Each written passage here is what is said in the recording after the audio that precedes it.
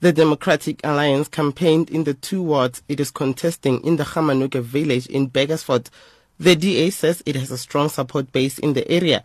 The party is hopeful that it will attain enough votes at the Dubatse municipality next month.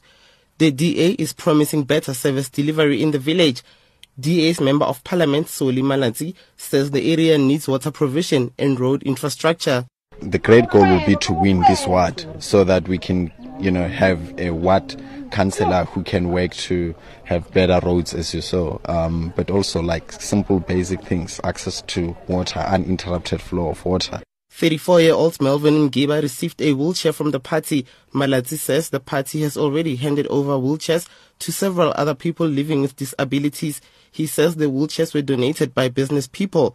He says recipients were identified by the ward councillor candidates during site visits. With Melvin in particular, it was our ward candidate here in this area for the upcoming local government elections. When he was conducting door-to-door, he came across this plight after engaging with the family.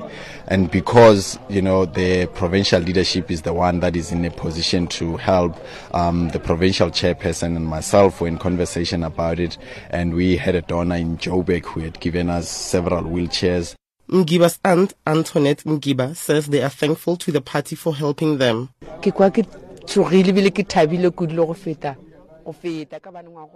I have no words to express my gratitude towards the party.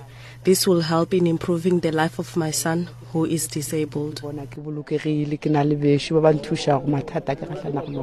The party also conducted a door-to-door campaign in the area.